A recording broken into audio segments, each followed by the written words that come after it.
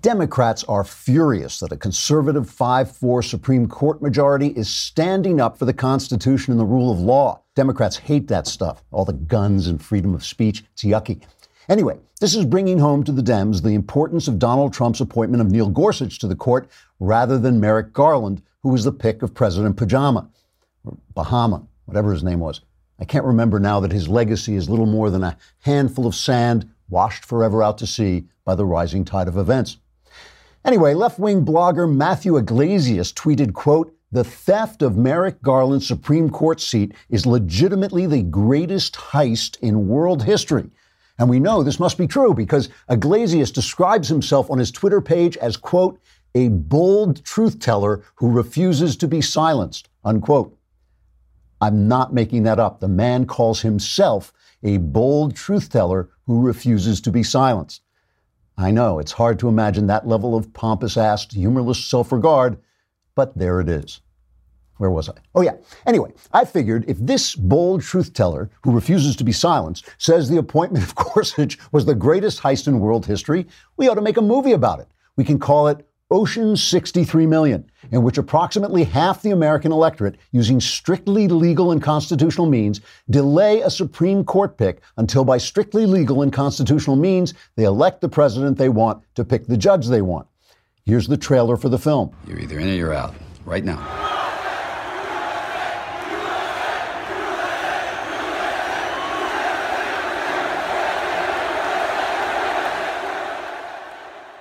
Trigger warning, I'm Andrew Klavan, a bold truth teller who refuses to be silenced, and this is The Andrew Klavan Show. I feel hunky-dunky, life is tickety-boo. Birds are winging, also singing hunky-dunky-doo. Ship-shaped, tipsy-topsy, the world is zippity-zing. It's a wonderful day, hurrah, hooray! It makes me want to sing. Oh, hurrah, hooray! Oh, hooray, hurrah. All right, it is mailbag day, huzzah, and we're going to, my God. Oh, sorry. We're going to bring back Jenna Ellis, the constitutional attorney, to talk to us about the latest Supreme Court decisions, all of them going in a good way by that one Neil Gorsuch vote. You know, the never Trumpers, every time you would defend every time they thought Trump did something bad, they would say, "Oh, yeah, but Gorsuch. Yeah, my feeling is, but Gorsuch, baby, yeah." And this coming Monday, July 2nd at 7 p.m. Eastern, we will be joined by the special Jordan Peterson to celebrate Independence Day. The God King of the Daily Wire himself, Jeremy Boring, will descend from on high to host a new edition of Daily Wire Backstage with me, Shapiro, and Knowles to look back on our country's birth and ahead to its future. Subscribers will even be able to write in live questions for us to answer on the air. That's this Monday, July 2nd at 7 p.m. Eastern, 4 p.m. Pacific, with special guest Jordan Peterson. You can find our special live stream on Facebook and YouTube. Do not miss it. Hey, you know, I always end on Wednesday with Tickety-Boo News, but I want to start with a little Tickety-Boo News. I want to send my congratulations to the great Nick Searcy, international film and television star. Nick Searcy, I think he won, I can't remember, it was either the Peabody or the Nobel Peace Prize, one or the other. Nick directed my script for the Gosnell film, a film about the abortion doctor who was the worst serial killer in history, but nobody would cover the story because he was an abortionist, and they didn't want to cast a bad light on abortion, basically. And it took them 3 years, but John Sullivan and the rest of the team over there finally gotten a distribution deal for this movie. I think it's going to open in 750 theaters, and then it'll be released. So that is excellent, excellent news. And also, we want to talk about Legacy Box. I don't know about you, but I never used to take movies or pictures or anything until everything went digital. And now I take them all the time, but they just kind of vanish, right? So we got a Legacy Box, and we're putting everything. We are now in the process of gathering up all our movies, pictures, everything, putting them in the Legacy Box. And what they do then is you send your Legacy Box filled with your old home movies and pictures, and they do the rest. They digitalize your entire life onto a thumb drive or the cloud or DVD like magic, and then you've got it. Because all these things disappear if you don't have them. This way, you got them forever, and you can pull them out whenever you want them. There's never been a better time to digitally preserve your old home movies, film reels, and photos. Visit legacybox.com today to get started. Plus, for a limited time, they're offering my listeners a huge exclusive discount. Go to legacybox.com/Klavan. You get 40% off your first order. Do not forget to do this, as it helps to let them know that you're listening and following on my commands, as you must. With this exclusive deal, Legacy Box starts at just $45. Or you can save up to $200 on the largest Legacy Box kit. Go to legacybox.com/Klavan and save 40% today. You can start with just a few tapes or digitalize your entire collection. Legacybox.com/Klavan. Enter that code and save 40% on your Legacy Box. There's no ease. How do you spell it? It's Klavan. I just make it look so incredibly easy. All right. You know, it's funny. We know they hate Trump, and now we know that they hate you because you voted for Trump. In fact, the Grabian people put together a montage of the left just hating on you because you voted for Trump. This is cut 7. You can play away. If you vote for Trump, then you, the voter, you, not Donald Trump, are standing at the border like Nazis going, you here, you here. And I think we now have to flip it. And it's a given the evilness of Donald Trump. If you hold down the woman while the rapist is raping her and you didn't rape her, are you a rapist? Tens of millions of people voted for him after he showed his cards for years. But are you suggesting that they're racist or they're... Yes. The people who vote, all the people who voted for Donald Trump are racist. Yes. Yeah. If Republicans weren't so racist, they could encourage black people who are morally conservative to be on their side. Those people who are supporting what he's doing here are racist, period. It's movements and people that are speaking up for things, whether we're talking about civil rights movement, whatever else, those movements should be nonviolent, but they should not be non-confrontational. And so these policies that this administration is putting forth are intentionally cruel, they are racist, and it is our job as citizens to speak out against that. Now, does that mean that we're going to be violent? No. But does that mean that Sarah Sanders can have a nice, quiet dinner with her family when she's taking our tax dollars to implement this policy? I don't think so. But now, so they hate Trump, they hate you. Now it turns out they hate the law. They hate the law itself. I mean, they hate the law enforcing the law at the borders, and they hate the fact the Supreme Court is making decisions by this narrow majority, this Gorsuch majority, 5-4, that basically just says the law is the law. When they ruled supporting Trump's travel ban, let me just read you what the law says, okay?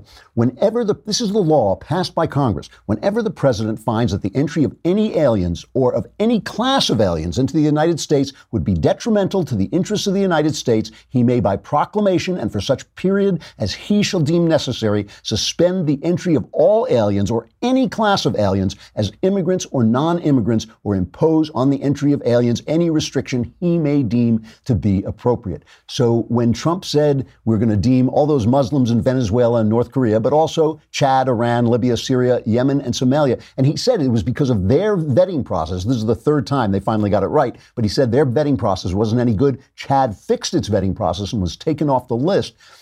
When they said this, they said, okay, that's the law. He has the right to do it. I don't particularly think this is an important restriction, by the way. None of these people have attacked us. This is not going to make us any safer. The danger is coming from within, the danger of the people, the young men who get convinced of this nonsense ideology.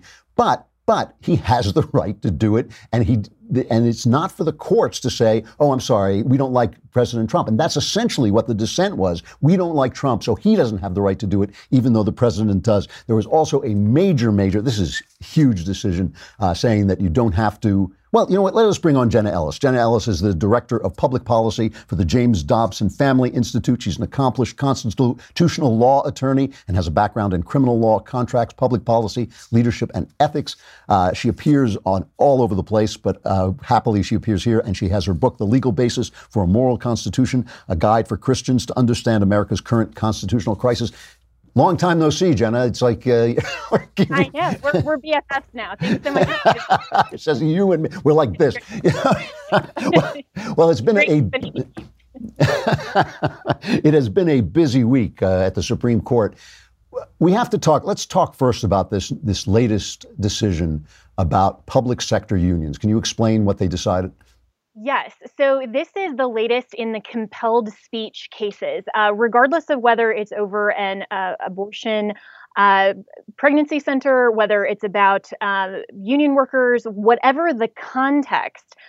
This case in Janus was another compelled speech case, and where the Supreme Court, through Justice Alito, and again, like you said, that very slim 5-4 majority, saying the government cannot compel you as an individual to participate in or subsidize speech that you fundamentally disagree with.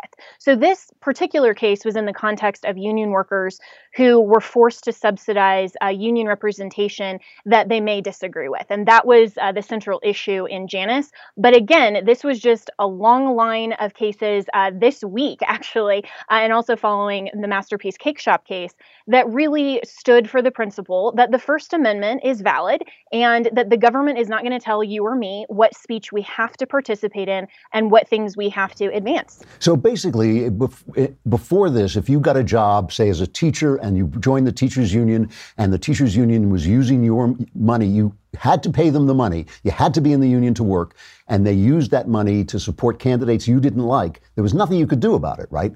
But now you don't have to. Do you not have to join? Is that what it is? You don't have to join the union now? You don't have to pay the fees. You don't have to subsidize. Okay. Yeah, so this overturned a 1977 precedent that had upheld a similar law, basically saying if you were part of this collective bargaining agreement, you didn't have a choice and you had to pay the union dues. And this is saying that payment, that contribution is speech, and the government can't compel you to essentially support the collective bargaining agreements and any other form of the union that will contribute to speech that you fundamentally disagree with. And I mean, which is a great ruling. But it's a huge deal because these teachers unions, most of these public sector unions are big Democrat funders. I mean, all this money is going right from the pocket of teachers to the Democrat Party. Is that not fair to say? Yeah, and this is why a lot of the headlines that you see today is the Supreme Court strikes a blow to unions, or we saw in the National Institute of Life and Family Advocates, the NIFLA case that was just handed down yesterday. The Supreme Court favors the pro-life movement over abortion rights. That's not true. What the Supreme Court is doing is simply applying the Constitution faithfully and accurately, like an umpire in baseball. They're simply just calling balls and strikes fairly. They're not actually saying we like unions or we don't like unions. What they're saying is that the Constitution does not give the government the ability to compel speech in these particular contexts. And that's actually a good thing. So it's not them picking and choosing winners and losers. It's not about whether or not they like unions, whether or not they like pro-life pregnancy centers, whether they like abortion rights. This stands for the proposition the government cannot compel speech. Now, for a long time, the Supreme Court has been really good about the First Amendment, very strong on it. But Elena Kagan, I think it was today or yesterday when this decision came, she accused them of weaponizing the First Amendment. I mean, as far as I'm concerned, they can nuclearize the First Amendment. They could just blow all restrictions on free speech right off. But what is she talking about? What is her point of view there?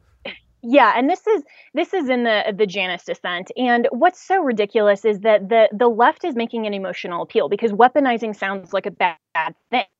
And so to weaponize the First Amendment, it's basically saying, oh no, the government isn't going to compel you to now participate in all of these things that actually advance the leftist causes.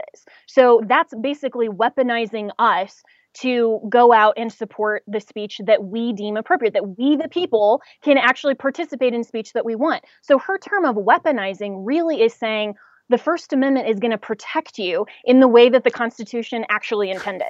She's just using a really negative term. That's very disappointing from Kagan because she is a little smart. I mean, Sotomayor I think is kind of a knucklehead, but Kagan is a smart woman, and it's sad to hear that from her.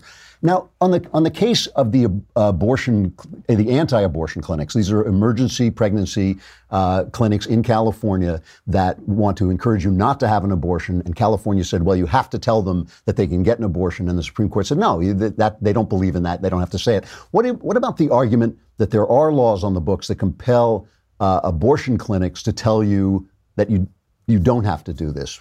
Is that covered by this law as well, by this decision? Well, so there's a difference here between giving women all medically sound information about a medical intervention. And that's what Alliance Defending Freedom argued in this case, is that there's a difference between saying if you want a medical intervention, which is an abortion, because if a woman is pregnant, unless something naturally happens where they miscarry, abortion is always a medical intervention. An abortion doesn't happen naturally. So if you are going to get any elective procedure, then doctors always will give you the adequate information so that you can make a sound decision. And so what basically the difference is if you go to a pro-life pregnancy crisis center and you're saying, I want to be here to talk about all of this, then what the California law was doing was trying to compel those providers to say, well, one of your options is a medical intervention, when that's actually not related at all to their healthcare decisions. So that's a fundamentally different circumstance in those equations. But this particular case in NIFLA talked about how a pro-life pregnancy crisis center does not have to refer for abortion. So, Andrew, this would be the same thing as if, we were holding an Alcoholics Anonymous group, and every single person who came through the door, we had to have these big placards, we had to have brochures, we had to inform them, here's where you can get state-funded alcohol down the street. That's what this was about. Well, yeah, Jenna, thank you so much for coming on. I really appreciate your putting this in the context of the First Amendment. I didn't quite see that connection, and it really is. It's good. It's excellent news. It's too bad it's only a 5-4 margin, but hopefully it'll get bigger over time. It is. And this is why the midterms matter. We have to keep a really good Senate that will approve the next, hopefully, Trump nomination to the Supreme Court. And this is encouraging, but you're right. It's a very slim margin. Jenna Ellis, thank you very much. Director of Public Policy for the James Dobson Family Institute. We'll see you again soon, probably. Sounds good. Yeah, anytime. All right, thanks. I didn't even actually think about that all of these are covered by the First Amendment. And if you think that they like the First Amendment, let me read you something that was in the New York Times, a former newspaper, that they have a philosophy column, and it's called The Stone or The Rock, I think, because the people in it that's what they have in their heads. And this was called The Ignorant Do Not Have a Right to an Audience. And he talks about Ann Coulter, Jordan Peterson, and who is the other one? The Charles Murray he talks about. And he says that if you think these people have a right to an audience, he says you can't silence them, but you don't have to give them a platform. That means that colleges shouldn't have to invite them. And he says you're listening to John Stuart Mill, who wrote the famous book On Liberty, in which he talked about basically that any given opinion that someone expresses, you have the right to express your opinion. Basically, John Stuart Mill is the founder of what we call classical liberalism, which is your freedom ends at the other guy's nose. You have a right to swing your fist until it reaches the other guy's nose, then you got to stop. And what he is talking about is the arguments of Herbert Marcuse, who was a truly dangerous thinker, who said basically that his moral opinion, he was a socialist, he said basically that moral opinions had the quality of fact, and you could censor people who disagreed with you, and you had to. And this is the New York Times is allowing this guy, listen, freedom of speech, let him have his say, but it tells you where these people stand. They hate Trump, they hate you, and they hate the law. And one of the things we talked about earlier, I think it was this week, maybe last week, was that the law, the rule of law, protects your freedom and it protects your equality. If we are all governed by the same law, we are all equal. You and a gazillionaire are equal if you both have to obey the law. Bill Cosby has all the popularity and all the money in the world, but he can be brought to trial for breaking the law. If the law is just what we want it to be, if the law is just what the mob at the moment says, then you don't have that equality and you don't have freedom, because your freedom depends on your representatives making the law. If the law that they make, whether it's at the border, whether it is the Constitution, if the law that they make is overruled by the sound of crying babies, by your emotions, then you have a problem. If you say to your representatives, hey, you know what, this is a bad situation, change this law, then you have deliberations, you have debates, you have all the things that are put in place to keep your freedom and your representation and your equality alive. When you lose that stuff, it just all becomes emotion. Here's how the New York Times, a former newspaper, here's how they covered Sonia Sotomayor's and Ruth Bader Ginsburg's dissent on the travel ban being legal. Now remember, the Supreme Court, as Jenna said, they did not say the travel ban was a good thing. They didn't say it was smart. I don't say it's smart. I don't even think it really matters that much. I just think it was kind of to fulfill Trump's promises. But basically, the argument that Sotomayor and Ruth Bader Ginsburg made was that Trump had said so many nasty things about Muslims on the campaign trail that even though this wasn't a Muslim ban, we had to regard it as an anti-Muslim ban because of the things that he said. So in other words, Trump could not do what the law said a president could do because they didn't like the things he had said elsewhere. That was the argument they were making. That is a dumb argument. I'm not a lawyer. You don't have to be a lawyer to see that is not a constitutional-based argument. That is an emotion-based argument. So what does the New York Times do? They sell it to you. Like this is like out of some old movie. Listen to the way they wrote this story. And it takes paragraphs and paragraphs and paragraphs before they tell you what the dissent is. They never really tell you what the dissent is. Chief Justice John Roberts Jr., reading for the majority, spoke clinically. Justice Stephen Breyer followed, working his way through his dissent mildly and analytically. Then it was Justice, I got to give it some drama because that's the way they want to read it. Then it was Justice Sonia Sotomayor's turn. Steely and unwavering, she began. The United States of America is a nation built upon the promise of religious liberty. Our founders honored that core promise by embedding the principle of religious neutrality in the First Amendment. The crowded courthouse fell silent. In upholding President Trump's ban on travel from several predominantly Muslim countries, a lie, right, because only some of them were Muslim countries, Justice Sotomayor continued the Supreme Court had failed to safeguard that fundamental principle. For the next 20 minutes, she remained resolute as she delivered. I mean, you gotta be kidding me. You have got to be kidding me because it's all emotion. They want the rule not of law, but of emotion. And it is driving them crazy that this Gorsuch is making the difference that is keeping the rule of law in place. And listen, we're winning today. We're winning this week. It has been a really good week for the people who love forget about Trump. It's not about Trump. It's about the Constitution. It's about the law. It is about Trump being able to do what the law says he can do, even though he's Trump. Even though he's Trump, he is the president, he's duly elected, he gets to do what the president gets to do. But there was an election, there were primaries and primaries yesterday. And in New York, in the 14th district, which is part of Queens and Manhattan, a staunch Democrat who's been in the House for 20 years was thrown out in favor of a 28-year-old socialist. She is a member of the Democratic Socialists of America. His name is Joe Crowley, and her name is, let me see if I've got it.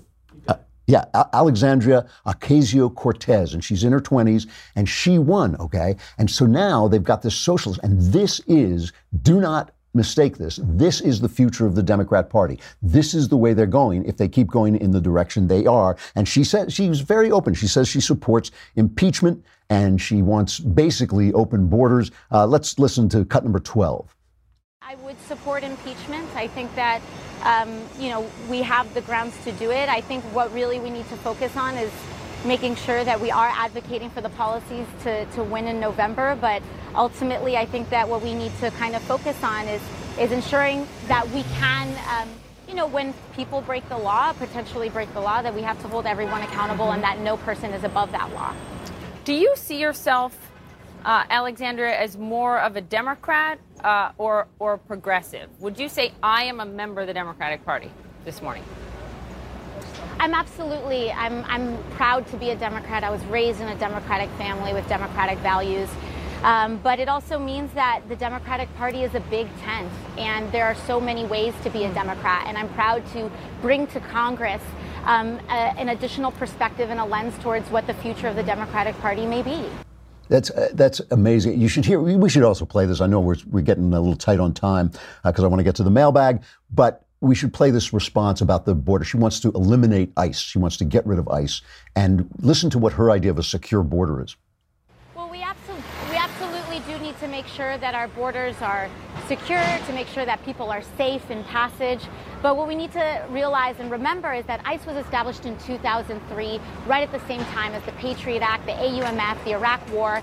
And we look back at a lot of that time and legislation as a mistake now. And I think that ICE is right there as a part of it.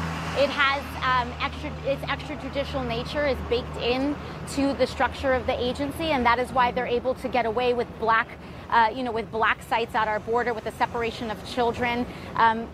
We are committing human rights abuses on this border and separating children from their families, and that is part of the structure of the agency. We can replace it, and we can replace it with a humane agency that is directed towards safe passage instead of the direction of criminalization. What do you mean black sites? What do you mean about ICE black sites? So I was just Yes. So actually, we were just hopping off MSNBC, and they were talking about it. Basically, what we have is that people are not able to access, even our own members of Congress are not able to access what is happening in these sites. That's the black sites thing is nonsense. But what she said is she wants to rearrange it so we have safe borders for safe passage, safe borders for people breaking the law and coming into the country. That's what she wants. So listen, people ask, will socialism come to America? And the answer is yes. Why? Because socialism is death, and death comes to everything. Freedom is a living thing. All living things die. Socialism is the form by which free nations die, okay? And this is the first lump you find. And this is why you have to fight every day. This is why I support Trump, even when I get angry at him, even when I don't like him. I support him because every day is a day. One day, America will die, but not today. And that is the conservative message. We are always fighting. We're like the doctors. We're always fighting death. You ultimately lose because all things die, but not today. And that's why it matters. That's why today matters. You don't get a lump on your body and say, oh, well, I won't check it out because eventually I'm going to die. You fight it every step of the way. And we are fighting for our country every step of the way.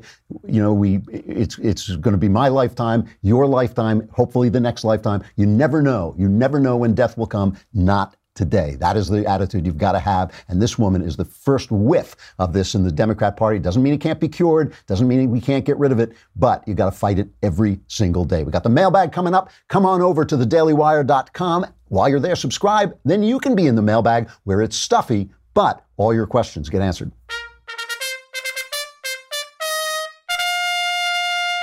All right, the mailbag. That's what I was going to say.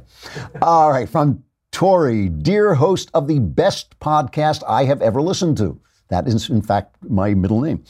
I left my husband of 30 plus years because he lost his job 10 years ago and never attempted to find a new one. He isolated himself from friends and family and would not seek help despite the pleas from everyone who loved him. He tells me that he committed to love me through sickness and health, and that obviously I made an unchristian choice not to do the same. On a good day, I believe I didn't have a choice, and I know I'm living a better life away from abuse and darkness.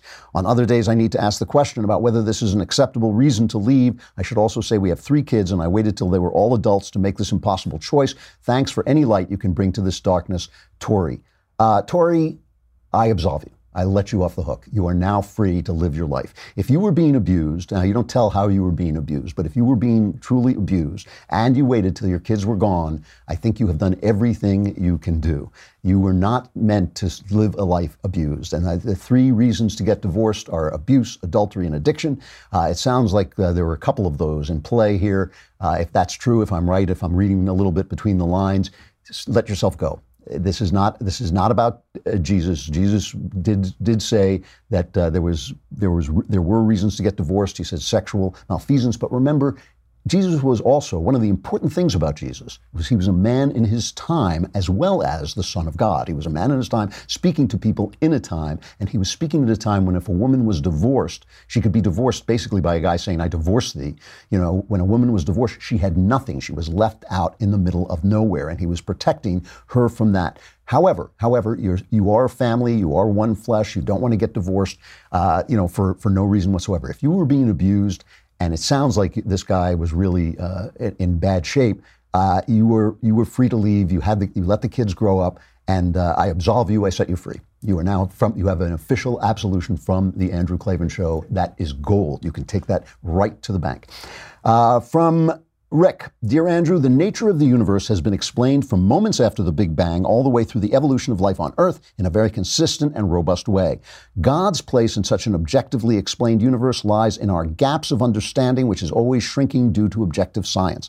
Yet, the data show that religious people live happier and more productive lives. I want to have this happier and more productive life also. Is it not rational then to simply act as if God exists, even though I don't believe in it in my heart, because I am a rational actor and God's existence is unprovable and apparently unlikely? Why is absolute faith required when one can simply refer to the Bible as a set of wise teachings, divorced from reality, but filled with important life lessons? Okay, everything about this letter is untrue. That's the first thing. But no, I shouldn't say that. I shouldn't say that. First of all, you know, in moments when your faith wavers, to act as if you had faith is not a bad idea. David Mamet wrote that in that wonderful movie, The Verdict. And Mamet always writes these wonderful lines and says they come from somewhere else, and they're so good that you think they do. So he says, in my faith, we say, act as if you have faith, and faith will be given. It's just Mamet. You know? But anyway, all right, let's get back to the letters. The nature of the universe has been explained from moments after the Big Bang, when time began, all the way through the evolution of life on Earth in a very consistent, robust way. In other words, we know a lot of the mechanics of life, which we didn't know before science came. God, first of all, exists out of time, and he is not matter. He is the meaning of matter. So it's fine that we know all the mechanics of the way things work. We don't know the meaning of the things, and we don't know what they represent. So just think of it, it's the same as language, okay? I say 2 + 2 = 4. Everything that happened just now was physical. You heard it through the sound waves, you heard it in your ears, the mechanics of your ear. My brain fired to let me say that. My voice, my breath stirred my vocal cords. All of these things took physical form. But 2 + 2 = 4 has no physical form. 2 + 2 = 4 is the meaning of what happened, right? God is like that. What happens in life, what happens in history, what happens in your heart, all of it is explainable, but the meaning of it is above that. The idea of it is above that, and that is where God lives, and that is what you have faith in. What you have faith in is that you are not just some piece of meat that is flicking from the womb to the grave with no meaning whatsoever, that this is a moment that is happening in God's mind, and you are his idea, and that idea goes on as long as God goes on. And that is why in Christianity they preach the resurrection of the body. It's because you are matter. God speaks through matter, and you will have a body beyond this body, another kind of body in the future. So none of the science that you're talking about, this God of the gaps you're talking about, is the God of foolish people, okay? Just because foolish people have foolish ideas about God, they also have foolish ideas about science. Foolish people's foolish ideas do not disprove the thing that they're talking about. The science that you're all talking about is wonderful, it's delightful, but it speaks nothing into the meaning of things, which is what we're talking about when we're talking about God and religion. I hope did I answer the question? I think so. Sorry, I got distracted by trying to remember the name of the movie. From Doran, in response to my interview with John Miller, what books would you recommend from Daniel Silva and Dean Koontz? First of all, Silva has a series, and I'm one of those guys who likes to take series from the beginning. I always read the beginning. His first book is probably not his best. He gets better as he goes along, but just pick up, his guy is named Gabriel Allon, and just Google that series and read it. It's so, it is so addictive. In fact, I like to buy, there's this used bookstore I go to here called the Iliad, which I just love. And I like to go and pick up his books, and they sold out of all his books, so I can't get the next book in the series. And I could order it and pay for it, and I probably will. But I always love to go to the Iliad. That's my excuse. Koontz is terrific. I mean, Koontz is a real, and he's a fan of mine, by the way. He has sent me a fan mail. But Koontz is great. Intensity is a wonderful book. He has a lot of. There's one. What is the one? I'm missing all these titles. But almost everything he does is good. Intensity is a really, really powerful one. The Silent Corner, The Whispering Room. He's just got a lot of really great books, and you can almost go and pick one up at random. He is so intense and such a good writer. He's kind of like the Stephen King. He's a huge bestseller, but people always go to King first. But Koontz kind of occupies a little bit of that space in a much more morally intense and astute way. He really is a good thinker as well as a good writer. From Cole, dear hateful Lord Clavin, hated by some leftist hate groups, but not by the hateful Southern Poverty Law Center. I know, and I'm bitter about it. My question is, do you find yourself more annoyed by the left now during the Trump administration or before by the Obama administration? Well, much more during the Obama administration. Obama, I thought, was really doing harm to the country. There was no way of knowing that Trump was going to destroy his legacy and blast it into little radioactive bits that would float away such that you can't even remember President Pajama's name. But we didn't know that. So it was a very intense time watching him basically supersede the Constitution with his pen and his phone, corrupt the government. That was the worst thing. Corruption is so bad because it doesn't matter if you have constitutional government if the IRS is going to silence you. It doesn't matter if you have a First Amendment if the IRS can silence you. It doesn't matter if you have the rule of law if the Justice Department is so corrupt it's spying on an opposition candidate. It's if the State Department is sending out people to lie to cover up its mistakes in Benghazi. It just doesn't matter. So that was truly annoying. What makes me really sad, I must tell you, is children, young people, being schooled in ignorance in our universities so that they no longer know why we believe the things we believe, why we have the rules we have, why we say free speech. I mean, you have to go and explain to them that once you shut down somebody's speech that you disagree with, then your speech can be shut down. And then it all depends on who's got the power to say what ideas are smart and what ideas are stupid. That's what that moron in the New York Times doesn't get, right? Once you start to silence people, then it's all about who has the power to silence people. And we don't want it to be about that. We want it to be about free speech, free argument, ideas changing hands. So it was much more dangerous during the Obama administration. Now I'm really sad that some of these people are supporting the socialism that destroys and just don't know why we have the ideas we do. From Frank, Andrew, love your show. Why do you think the Republicans have done such a horrible job explaining the law regarding detention of immigrant minors? They have just said repeatedly it's the law without explaining how all the different areas, such as minors not being allowed expedited removal proceedings, the 2016 Ninth Circuit Court ruling and everything else in general. Republicans stink when it comes to describing things. I mean, if you listen to the emotionally charged terms that Democrats and leftists use to sell their bad ideas, and then listen to the dull terms that we use to sell our good ideas, it is a shame. And that is one of Trump's big strengths. They say, babies in cages, babies in cages. You turn on MSNBC, that's all you hear, babies in cages, as if children weren't separated from their felonious parents every day across the country. That is what you have to do when people commit a felony. You have to take their kids away. They get babies in cages. Racial profiling. That sounds really bad. What does that mean? It means a cop who is schooled and knows his district, knows his beat, and looks around and sees a black guy in a hoodie who shouldn't be there, that he thinks, that guy is suspicious. I know it because I'm a cop. He's supposed to pretend that the fact that the guy is black didn't have anything to do with it, when sometimes it just does. But racial profiling sounds bad. Objectifying women, which means men like beautiful women. They like to look at pretty girls. That sounds bad. We come up with the administrative state, right? They build a structure to come and rip your freedom away by fiat, and we call it the administrative state. I mean, that's why things like the deep state, right-wing intellectuals say, oh, the deep state, it sounds like a conspiracy. It's emotional. You've got to appeal to people's emotions somewhat, even though, especially when you're selling good ideas. We're just bad at it. From Veronica, dear Andrew, how does one decide what to do with her life? What's more important? God's will, skills, passions, money, lifestyle, all of the above. Life is truly overwhelming. There are too many options. How can I narrow it down when I have many different interests and skills? And where does God's will factor into it? Or is it a factor at all? Please help. Really good question. God's will is everything in this matter, because God has a plan for you, not for good, not for evil, but for good. He built you with desires. Those desires get broken and twisted by life, by original sin, by your history, by people teaching you bad stuff. And what you're trying to do is get back to the desires that God implanted on you. He gave you a purpose. You will seek ye first the kingdom of God, and all these other things will be given unto you. Don't go after the money. Don't go after the fame. Don't go after hierarchical superiority. I don't care what anybody says about that. Go after the thing that you were made to do.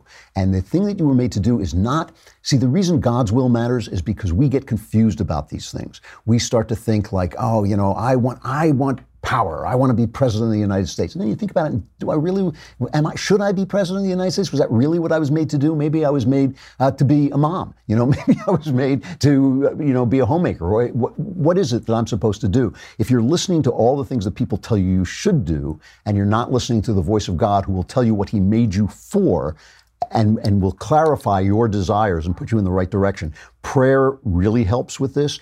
Listening to yourself in an honest way, listening even to your dreams, looking at your daydreams, looking at your daydreams and seeing. Like, for instance, when I was young, I thought I wanted to be famous. I got kind of famous, and I thought like, oh yeah, I don't really care about, this is not what I cared about. And I always noticed in my daydreams, always wanted to be a writer. All I ever wanted was to be a writer. In my daydreams, as a kid, I was always a writer, but I was always writing under a pseudonym because I didn't want anybody to know who I was. You know, I never really wanted to be in the public eye like that. I just wanted my books to do well, you know? And so paying attention to what you really want and what God made you for is the way to find out what you do in life. It works great, by the way, and it can be done. Don't be overwhelmed. Take your time. It is a blessing. It is a blessing that you have so many options, so many choices. God bless America. God bless the free world that you have so many choices as a young woman. I think it's a wonderful, wonderful thing. I got to stop there. I've gone over my time, but let us go to Tickety Boo News.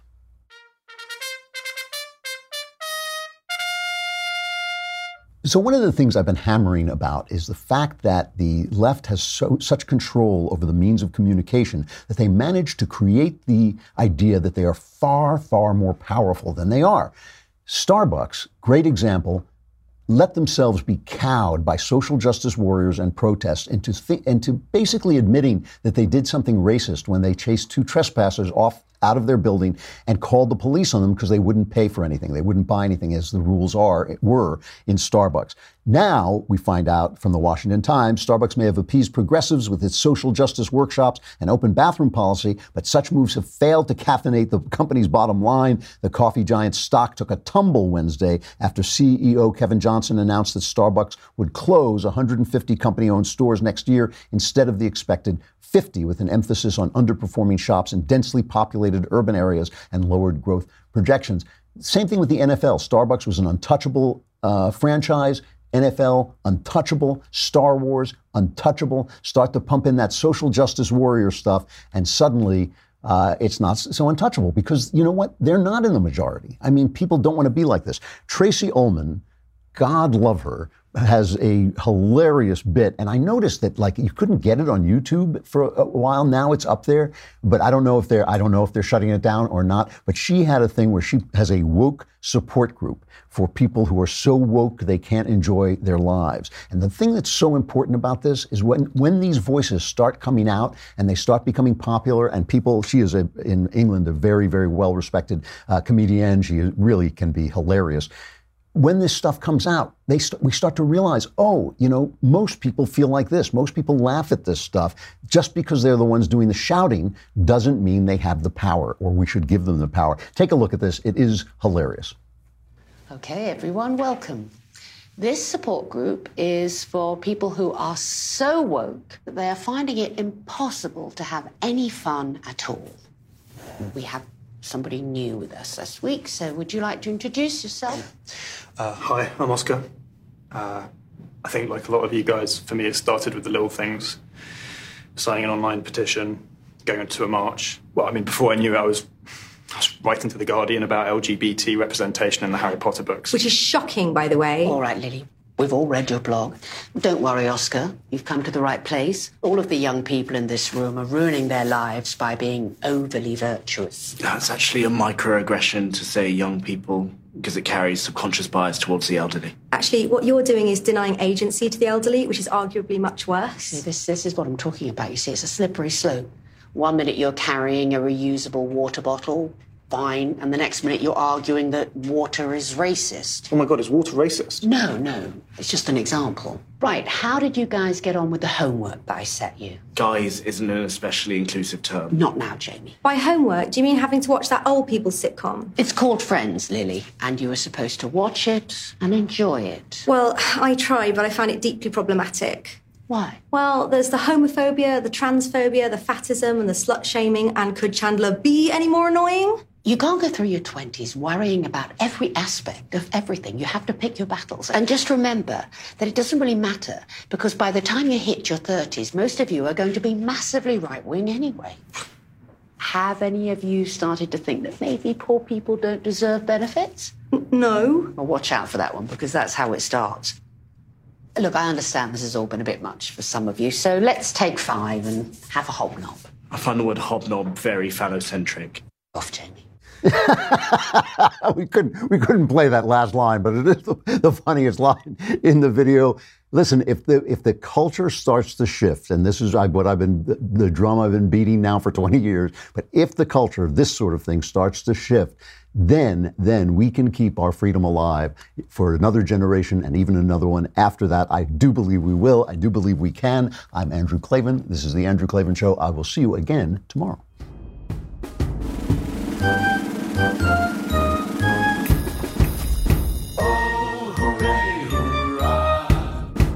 The Andrew Klavan Show is produced by Robert Sterling. Executive producer, Jeremy Boring. Senior producer, Jonathan Hay. Our supervising producer is Mathis Glover. And our technical producer is Austin Stevens. Edited by Emily Jai. Audio is mixed by Mike Cormina. Hair and makeup is by Jesua Alvera. The Andrew Klavan Show is a Daily Wire Forward Publishing production. Copyright Forward Publishing 2018.